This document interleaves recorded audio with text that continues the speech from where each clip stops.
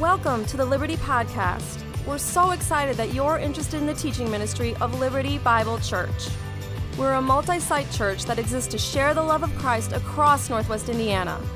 If you're looking for a church home, please check us out at our website, findliberty.net. Thanks again for joining us as together we're transformed by the teaching from the Word of God. Oh, that was weak. Do you believe that this morning? Our God is able. We've been lifting him up in praise and worship, and wasn't it fabulous to have all the generations lift their voices in worship this morning? We had young people, we had the kids, and we had, well, they're gone now. We had the wonderful adults. Isn't it fabulous? We've been working so hard to develop ministry that is across the generations. And man, Nora, I think we're going to start naming her naming that team Nora and the Sharpies. Let me tell you, those kids were fabulous. Can we just thank the Lord for them? Man, we could do that every Sunday, and it would make me happy. Would that make you happy? Oh, my. It's just wonderful to see the kids and to understand and thank the Lord for the volunteers. Can we thank the Lord for the volunteers that are leading our wonderful kids in ministry? You know, they're downstairs. We're up here in worship. Many times you don't see the volunteers that are serving so faithfully. And so thank the Lord for liberty and thank the Lord for what he is accomplishing and praise him for the excitement. I just love to see kids sing, don't you? I mean, there's something about that. They are so innocent, and they are singing with all their might. And when they got into it, whoa, man, that's when they really got going. Now, some of us, you know, it kind of hurts when we start doing that. But anyway, it's wonderful to be able to sing praise to the Lord Jesus and to elevate his name, the name which is above every name, the name of our Lord Jesus Christ. I want you to keep on praying for Pastor Tim and his family as they continue to get packed up and get ready to relocate here to Chesterton.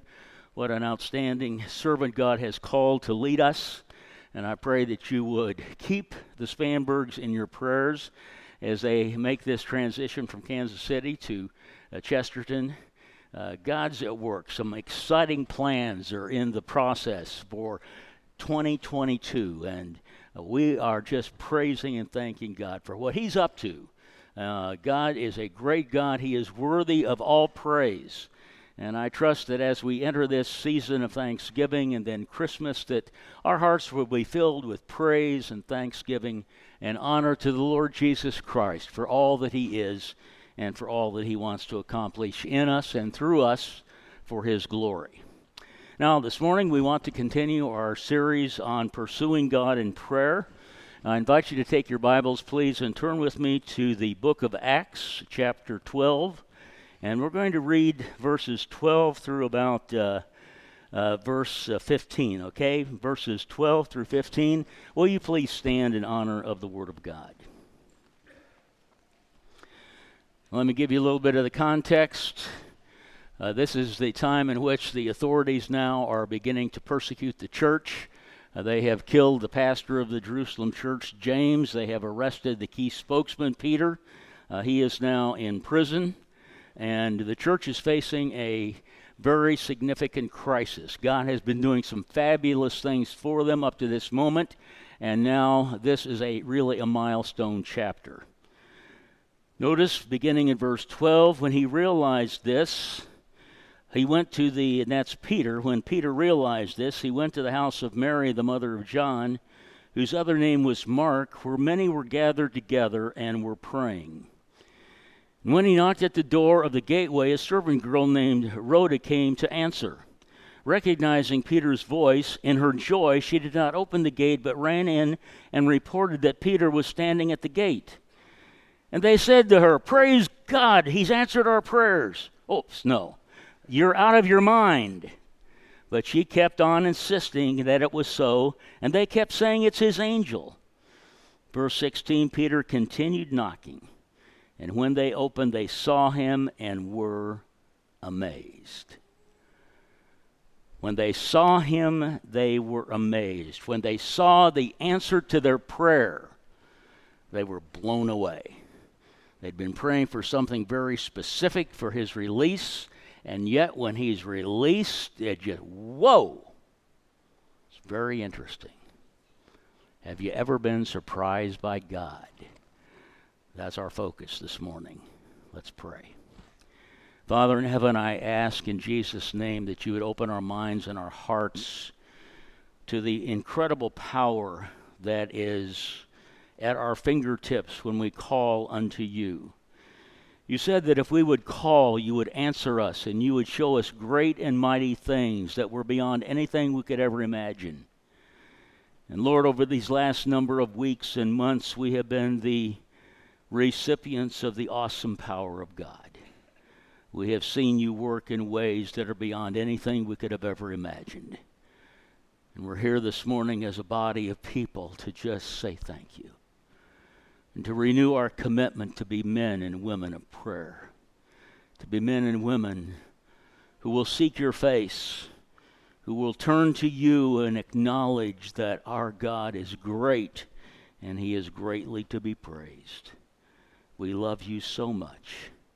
In the matchless name of Jesus we pray. Amen. You may be seated. Last week we talked about the importance of connecting to God in prayer. This week we need to understand that prayer connects us to the power of God. When you and I are living in the kind of a world in which we are living, a world characterized by chaos, crisis, and change, we need to understand in a new way that our God is an all-powerful God. And prayer is what connects us to God's power. You and I are living in a world that is facing crisis on almost every front. You take a look at the world scene, there's all kinds of issues. China is threatening Taiwan. Russia is doing all kinds of things to intimidate their neighbors. The Middle East is a cauldron of unsettledness. Wherever you turn, there is conflict in this world. There are crises that most do not even have a foggy idea of how to approach. There is a crisis today in leadership in almost every area of our world. It doesn't take people long to understand that many are fed up with the system. And leaders are more concerned about image today than they are with principle. Leaders are more concerned about public opinion polls rather than solid principles. Looking good and being politically correct have become more significant than doing what is right. And across the board, in almost every sector of society, there is a dearth of leadership. We do not understand the importance of having a North Star to lead us. And we have been left with all kinds of humanism and a cancel culture that has caused tremendous chaos all around us. There's a crisis in our families. The nuclear family is all but lost today in the mad shuffle for the significance of the individual. We're no longer concerned about having a nuclear family, a man and a woman committed for life to each other, to lead their families and to lead their children. Families are facing incredible odds today. We have the abortion problem, the abuse, the absentee fathers, the AIDS epidemic. There are so many crises that are coming on families today. There's a crisis in our world. There's a crisis in leadership. There's a crisis in our families. There's a crisis in our cities. Look at what's happening next door here in Chicago with drugs and gangs and murder and violence that is almost an everyday occurrence. We live in a world that seemingly is coming apart at the seams. The crisis that's in the church. More churches today are closing than are opening. There are more pastors leaving ministry today than at any other time in human history. We are experiencing, as a people and as a nation and as the body of Christ, incredible crisis, chaos, confusion, and change. It's all part of what we're dealing with. Change, crisis, and conflict. These are the C words of the 21st century. And these words describe the environment in which all of us are having to do our daily living. Now, it's very interesting to discover that the Chinese have two picture words for crisis. One of the words means danger. The other word means opportunity.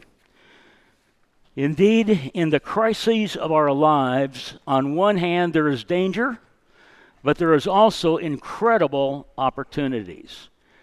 And I choose to believe that in the midst of all the crisis that we're seeing in our world, in leadership, in families, in schools, and all the chaos that's around us, the body of Christ, God's people, have an opportunity like we've never had before to make a difference in our world. To seize the moment, not to start complaining about everything that's happening around us, but to understand that God has placed us here at this time in this particular community to make a difference for the King. Yes, there is danger, but my friends, the opportunity for Liberty Bible Church is absolutely out of this world. God wants to do something in our midst and through our new pastor and his leadership and all that God is doing here. He wants to do something fresh. He wants to propel us to make a difference and to seize the opportunities for ministry that are right in front of us. Now, Acts chapter 12 is the first century church still in its infancy, and it faces insurmountable crises. As we read through the opening chapters of the book of Acts, we see how God bursts the church in prayer and how God raises up the voice of Peter, and he preaches this great evangelistic message on the day of Pentecost, and more than 3,000 people come to faith in Jesus Christ. The Word of God begins to spread rapidly, but then along with the rapid spread of the Word of God, opposition comes, especially from the religious establishment. We're going to talk more about that in a few minutes. The church is scattered. And yet wherever they go, wherever they land after they have been uprooted from Jerusalem, they proclaim and teach and preach the gospel of Jesus Christ. And as we come to Acts chapter 12, we see how everything kind of comes to a head, and the church is facing a very significant moment. There is danger on one hand, yes, there is incredible opportunity on the other hand, and as I have studied this passage again and again, I'm come to the conclusion that the church in Acts chapter 12 chooses opportunity over danger. They do not allow the dangerous environment in which they are in to curtail them from seizing the moment. And what propels them to this view of seeing things from God's point of view more than anything else is prayer. Now, there are three key events that occur here in this chapter. First of all, you have what I'm calling the persecution factor. And you'll notice in chapter 12 and verse 1, the scripture says about that time, Herod the king laid violent hands, violent hands on some who belonged to the church. Make no mistake about it. The church has always been under the attack of the enemy. From its very inception, from the very moment the church is born, the enemy has done everything he can to do to wear out the saints, to destroy what God desires to build. And these early believers in the first century, it was not easy for them as they came out of Judaism on one hand and others came out of paganism. It was not easy for them to live this new life that they had found through the finished work of Jesus Christ, through his death, burial, and resurrection. In fact, we all understand that Jesus was never popular. It's never been popular to follow Jesus Christ. Jesus Christ said the world hated him. And if the world hates Jesus, we know that all those who love Jesus, who want to follow him, we are not going to be thought of as the best. Every single one of us have a target on our back because of our identity to Jesus Christ. And here in America, in the West, we've been spared much of this. You go overseas, you go to some of these third world countries, and let me tell you, many are losing their lives today because of their identity to Jesus Christ. They're being beheaded, they're being maimed, they're being separated from their families. There is a cost in following Jesus. It's very interesting as we study the text here that this persecution, first of all, comes from the religious establishment. It comes from those that are in that Jewish establishment where they did not recognize what Jesus Christ had come to provide for them. It's very interesting that as the church is born in Acts chapter 4, Peter and John, first of all, are threatened. Acts chapter 5, Peter and the apostles are beaten. They're threatened, they're beaten. And then Stephen in Acts chapter 7, he is the first layman that is killed and martyred for his faith. He's stoned to death. And then in Acts chapters 8 through 9, the church is scattered throughout the Roman Empire. Christians are scattered everywhere because the religious establishment wants to do away with Christianity. You'll remember that Saul, who later became Paul, he was persecuting the church. He wanted to do everything he could. He came out of the religious establishment until he met the Lord on the Damascus Road. So this persecution comes from the religious establishment, and now we discover that it's taken up a notch because the persecution not only comes from the religious establishment, it comes from ruling authorities. In verse 12, about that time, Herod the king laid violent hands on those who belonged to the church. This is the first time a ruling authority has reached out and done damage to the church of Jesus Christ. Now this madman's name, notice, is Herod. And interestingly, he is the grandson of Herod the Great, who was king in Palestine when Jesus was born. And anxious to win the approval of the Jewish hierarchy, Herod begins to lay violent hands on the church, literally to afflict the church, to oppress and to harm them. And just as his grandfather could not tolerate the thought of another king being born, so this particular Herod has no desire to see the church that was brought into being through the death, burial, and resurrection of Christ. He has no desire, no affinity to see this movement take off and continue to impact and pull people away from their previous ways of living. It's very interesting that a study of Jewish history reveals that Herod was more revered by the Jews than any other member of the Herod dynasty because of his meticulous observance of the Jewish law and ordinances. For example, here in Acts chapter 12 and verse 4, Peter is taken prisoner, but he's not yet executed immediately. Why? Because according to Jewish law, no trial or execution could be carried on during the days of unleavened bread, or the feast of the Passover. And since Peter's arrest occurs during those days, according to verse 3 of chapter 12, notice, instead of being executed, he's locked up in prison. Herod's merciless killing of James pleases the Jewish leaders and adds fuel to his growing hatred for the Christian community, and in particular, he is now targeting the leadership of the church. He targets James, the pastor, he kills him, and now he attacks and imprisons the key spokesman for the church, Peter himself.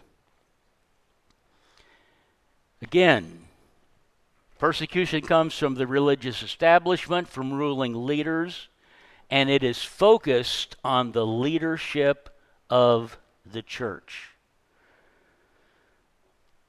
Peter is now captive. He's placed in chains in a Roman fortress. And he takes all the precautions to make sure that the top spokesman for Christianity is guarded. Notice the precautions that he takes. When he had seized him, verse 4, he put him in prison, delivering him over to 4 squads of soldiers to guard him. 2 guards outside the prison, 2 guards inside, side by side with Peter. He's chained to these guards. He does everything to make sure that Peter does not escape. Peter is in a maximum security prison, and Herod knows that he has a prize catch. He knows that his killing of James has brought great joy to the religious establishment, and he makes sure now that no one, no way, no how can get to Peter and help him escape. You talk about facing an impossible situation. The Jerusalem church is in one. How would you like it? If your pastors, your staff, the main pastors are all killed. The main one coming in is in prison. You are just brand new believers.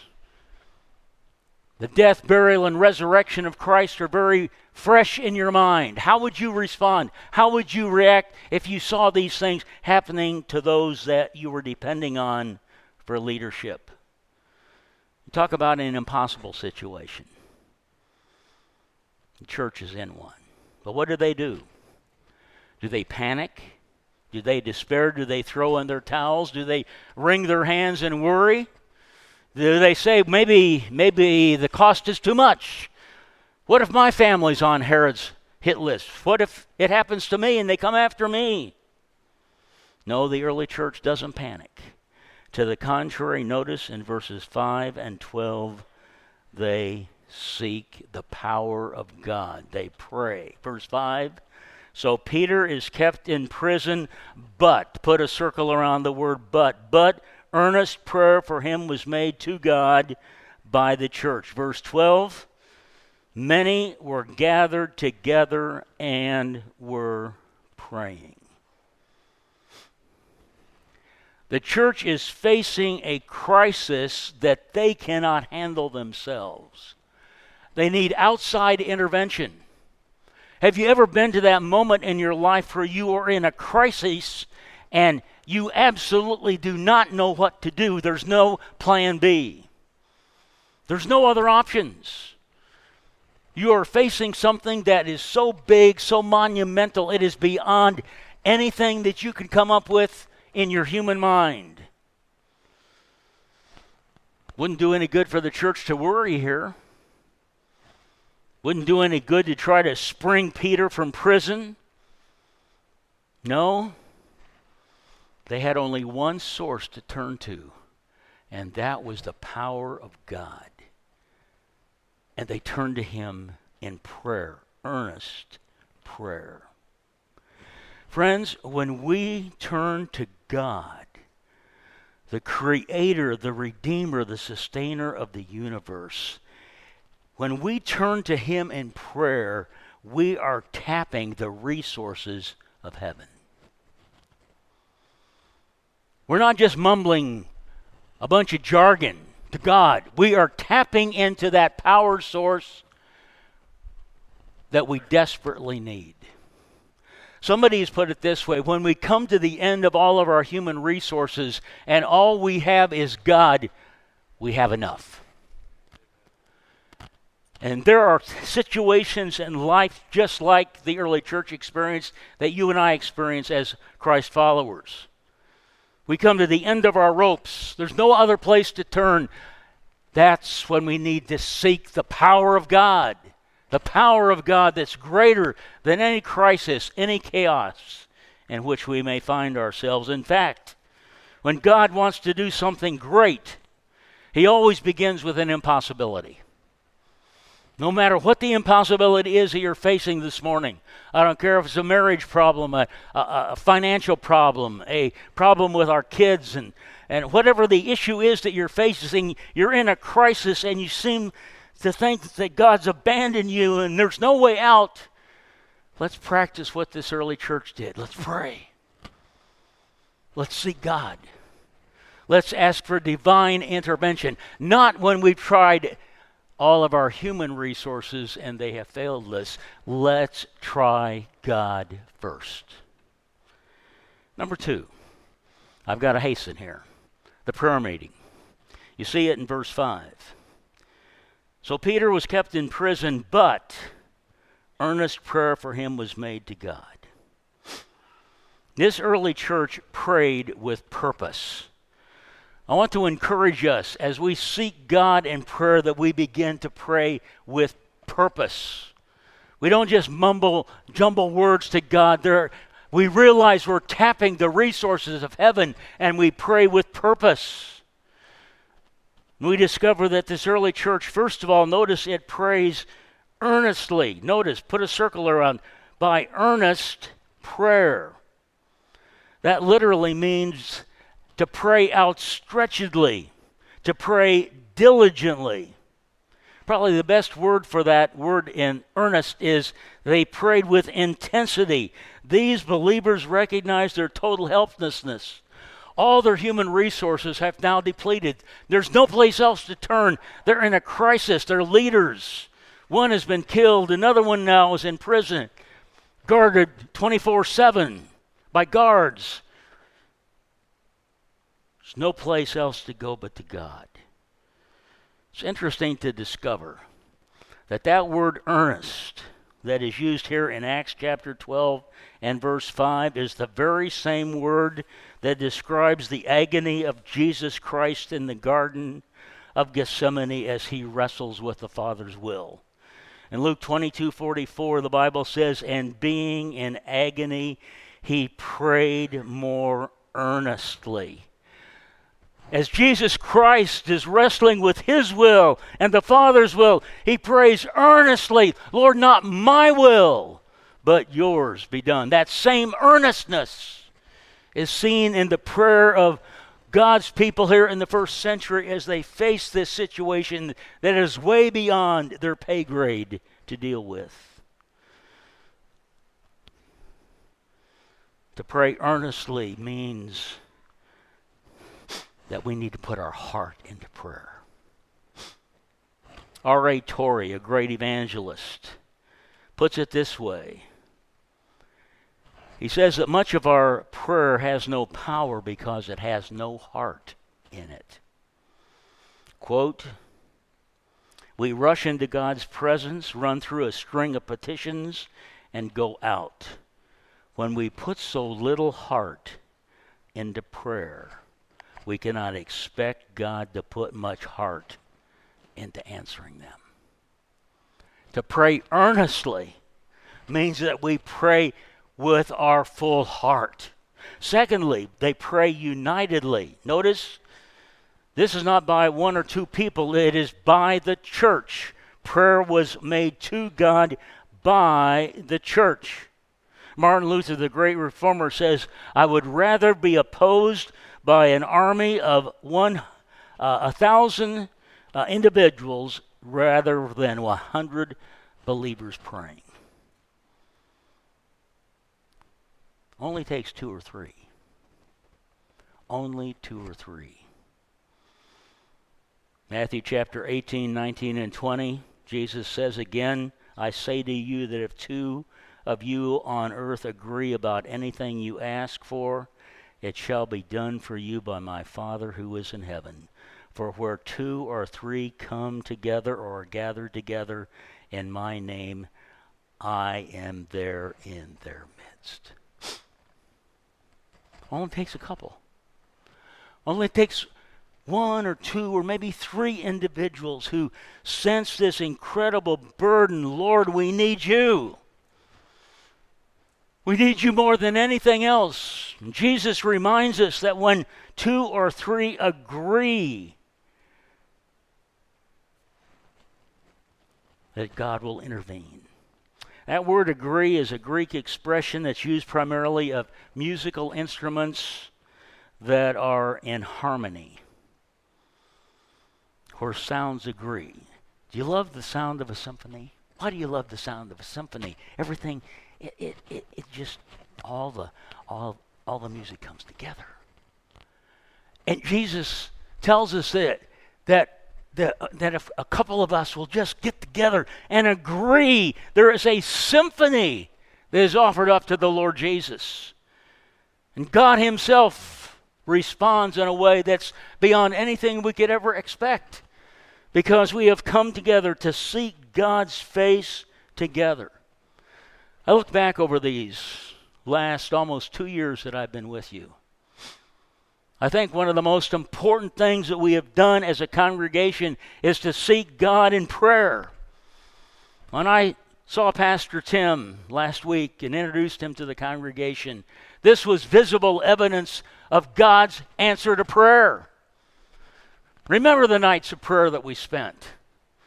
Not many came to those nights of prayer, but there was earnest pleading that God would bring us the right person at the right time. And God has answered that prayer. We're facing crisis. We didn't know what was going to happen.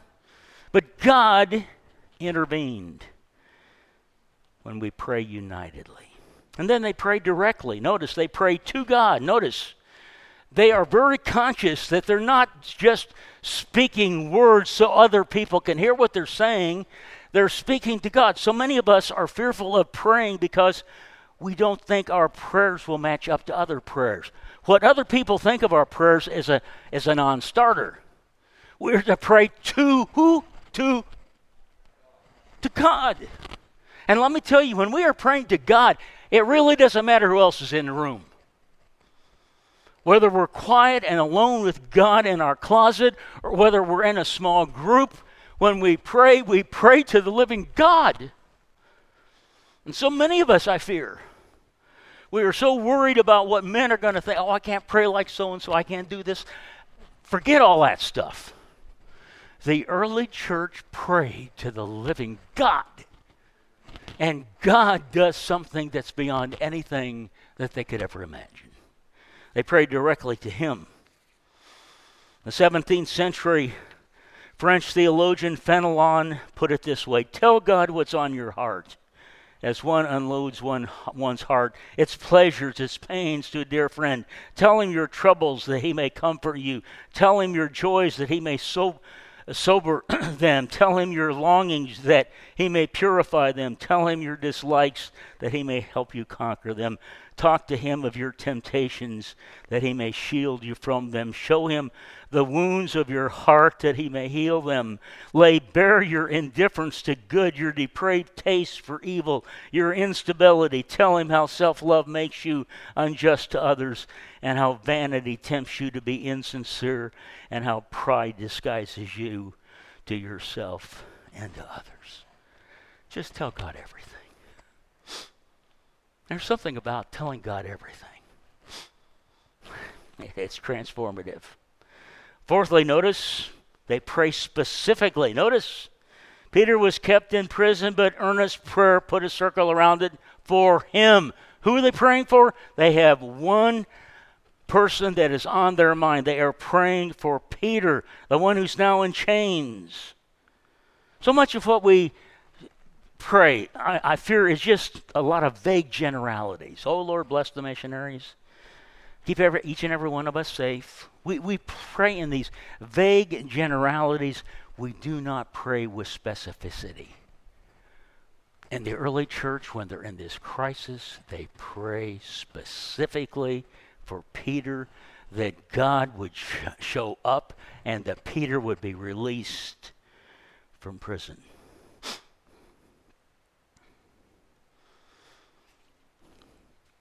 Why do they pray so specifically for Peter? They have a relationship to him.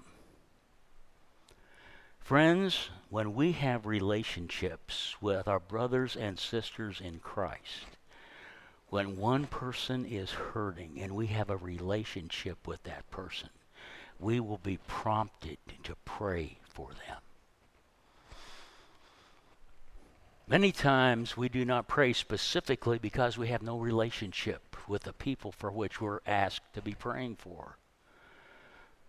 That's why it's so important that we are building relationships with one another in the body of Christ.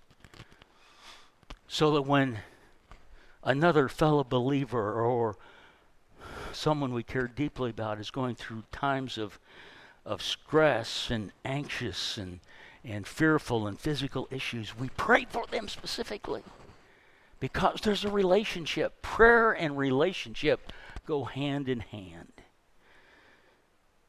And then we need to pray not so much for ourselves, but for God's will to be done.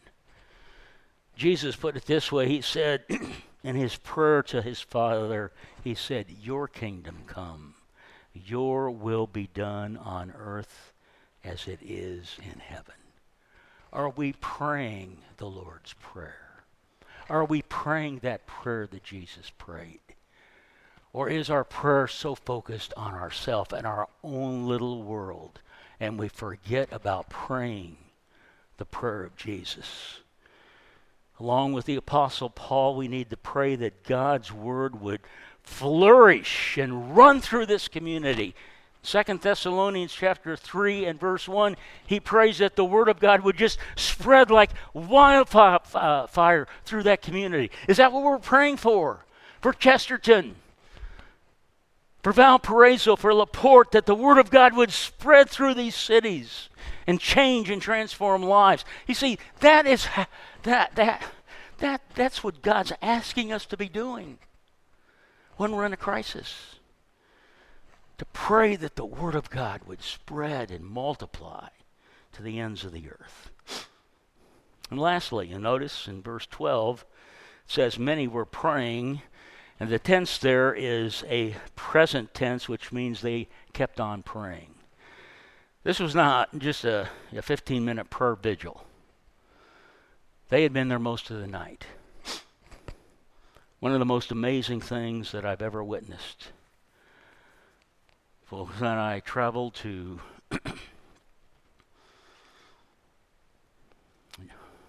Japan, Taiwan, and went to an all-night prayer meeting where people were pouring out their hearts to God. We landed. We went to the church. It was about 11 o'clock at night. People had been there since 6 o'clock. There were 1,500 people in that auditorium. Little babies were there sleeping on the pews. But that church was pouring out. They had all-night prayer meetings. Do you realize we have gotten so comfortable? We want to rush in and rush out of God's presence. We can't do it because, well, I've got kids to take care of. Those folks brought the kids with them and they slept in the pews. There's something about that kind of persevering prayer that the Western church doesn't know anything about. And yet I see it as something that is absolutely essential if God is going to revitalize and change and help us to see the opportunity instead of the danger that's all around us. And then lastly, we need to take a look at the prison escape. Notice in verse 7,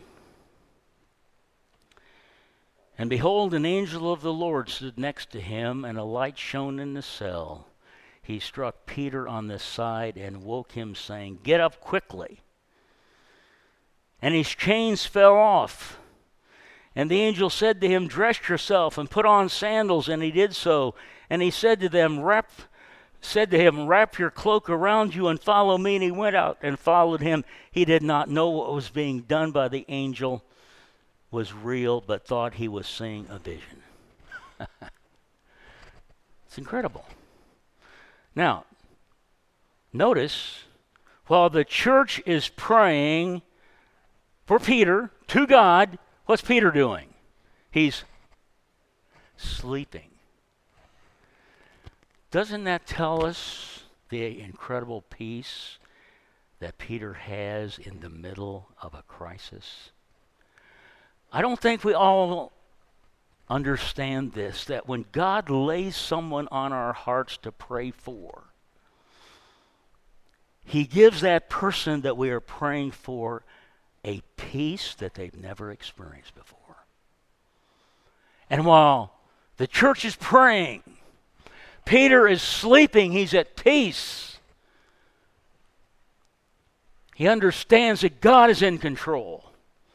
He's yielded himself to the living God. He doesn't know what's going to come, but he's at peace. And the church is praying, and God then supernaturally delivers. You see the power of deliverance. He's in this maximum security prison. The chains fall off. The angel leads him out through the guards. Guards don't stop them. They go out through the gates. The guards don't stop them. They go outside the prison. The door opens up for them. They walk out, and Peter feels this fresh breeze against his face, and he's stunned. He can't even believe it, and then the angel leaves him. It's amazing, this powerful deliverance that happens, I believe, because God's people were tapping the resources of heaven. And Peter's in a state of shock. He thinks he's dreaming. But in verse 12, he finally comes to his senses. And where does he go? He goes to the place where he knows God's people have gathered. He goes, notice, verse 12, to the house of Mary, the mother of John, where many were gathered together and were praying. Now, put yourself in the state of, in the place of Peter. This is almost a comical story.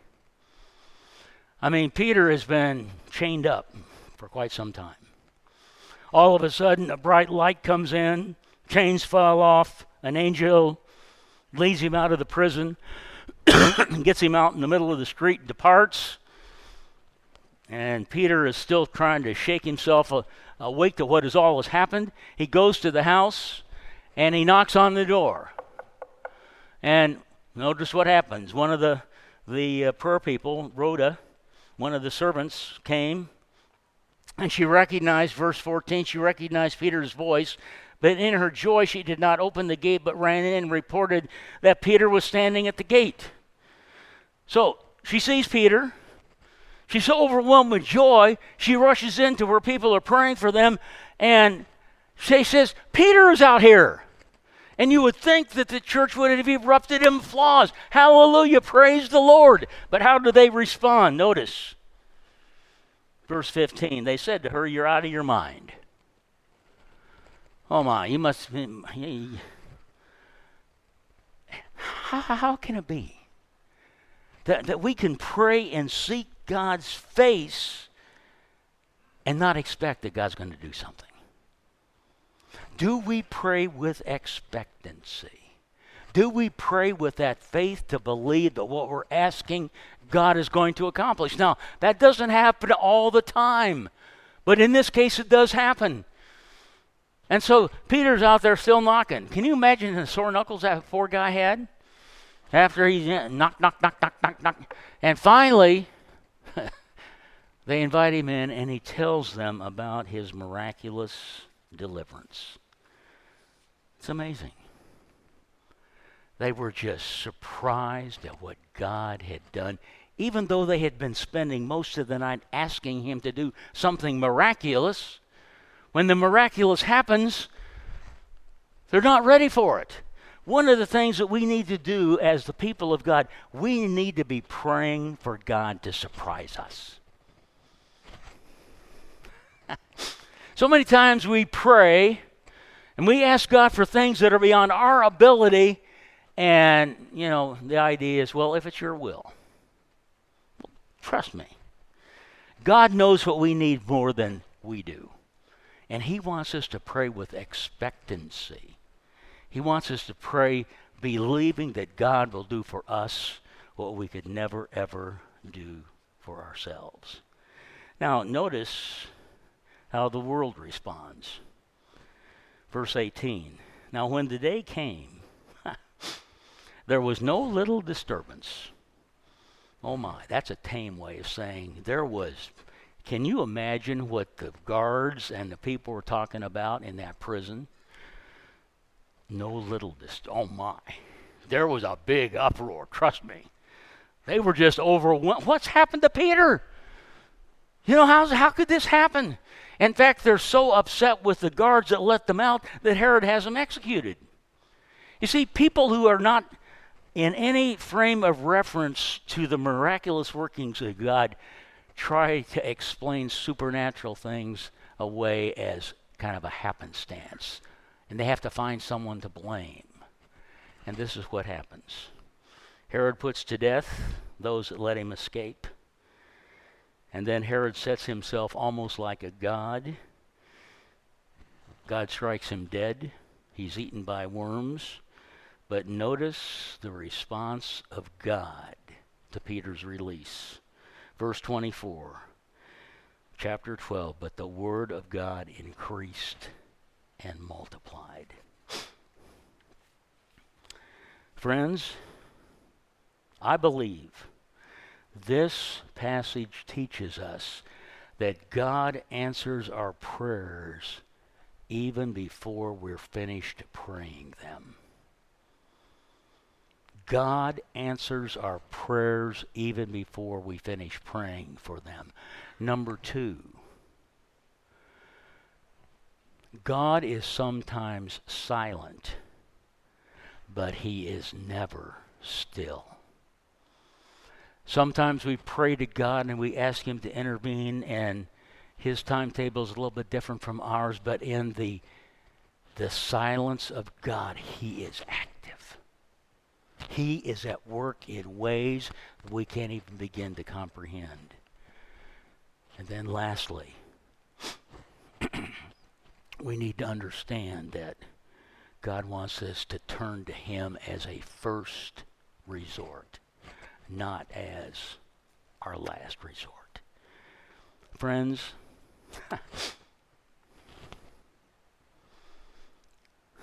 I really don't know how to bring this message to a close, other than to say prayer taps the power of God. Let's seize the opportunity. Let's trust him for that which is beyond our ability to grasp. And let's trust him and his ways, because his ways are always higher than our ways. Father in heaven,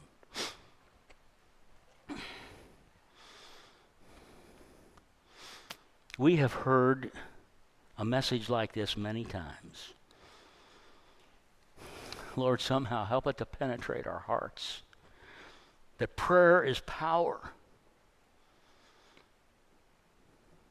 Prayer can move mountains. Prayer can remove obstacles. There's nothing too hard for our great God. And this morning we surrender to you. Change me. Change my prayer life. Change each of us. May we be men and women that tap the resources of heaven every single day. In the name of Jesus we pray. Amen. Thanks for being with us today. If you'd like more information on our church or a place to connect, you can check us out on the web at findliberty.net.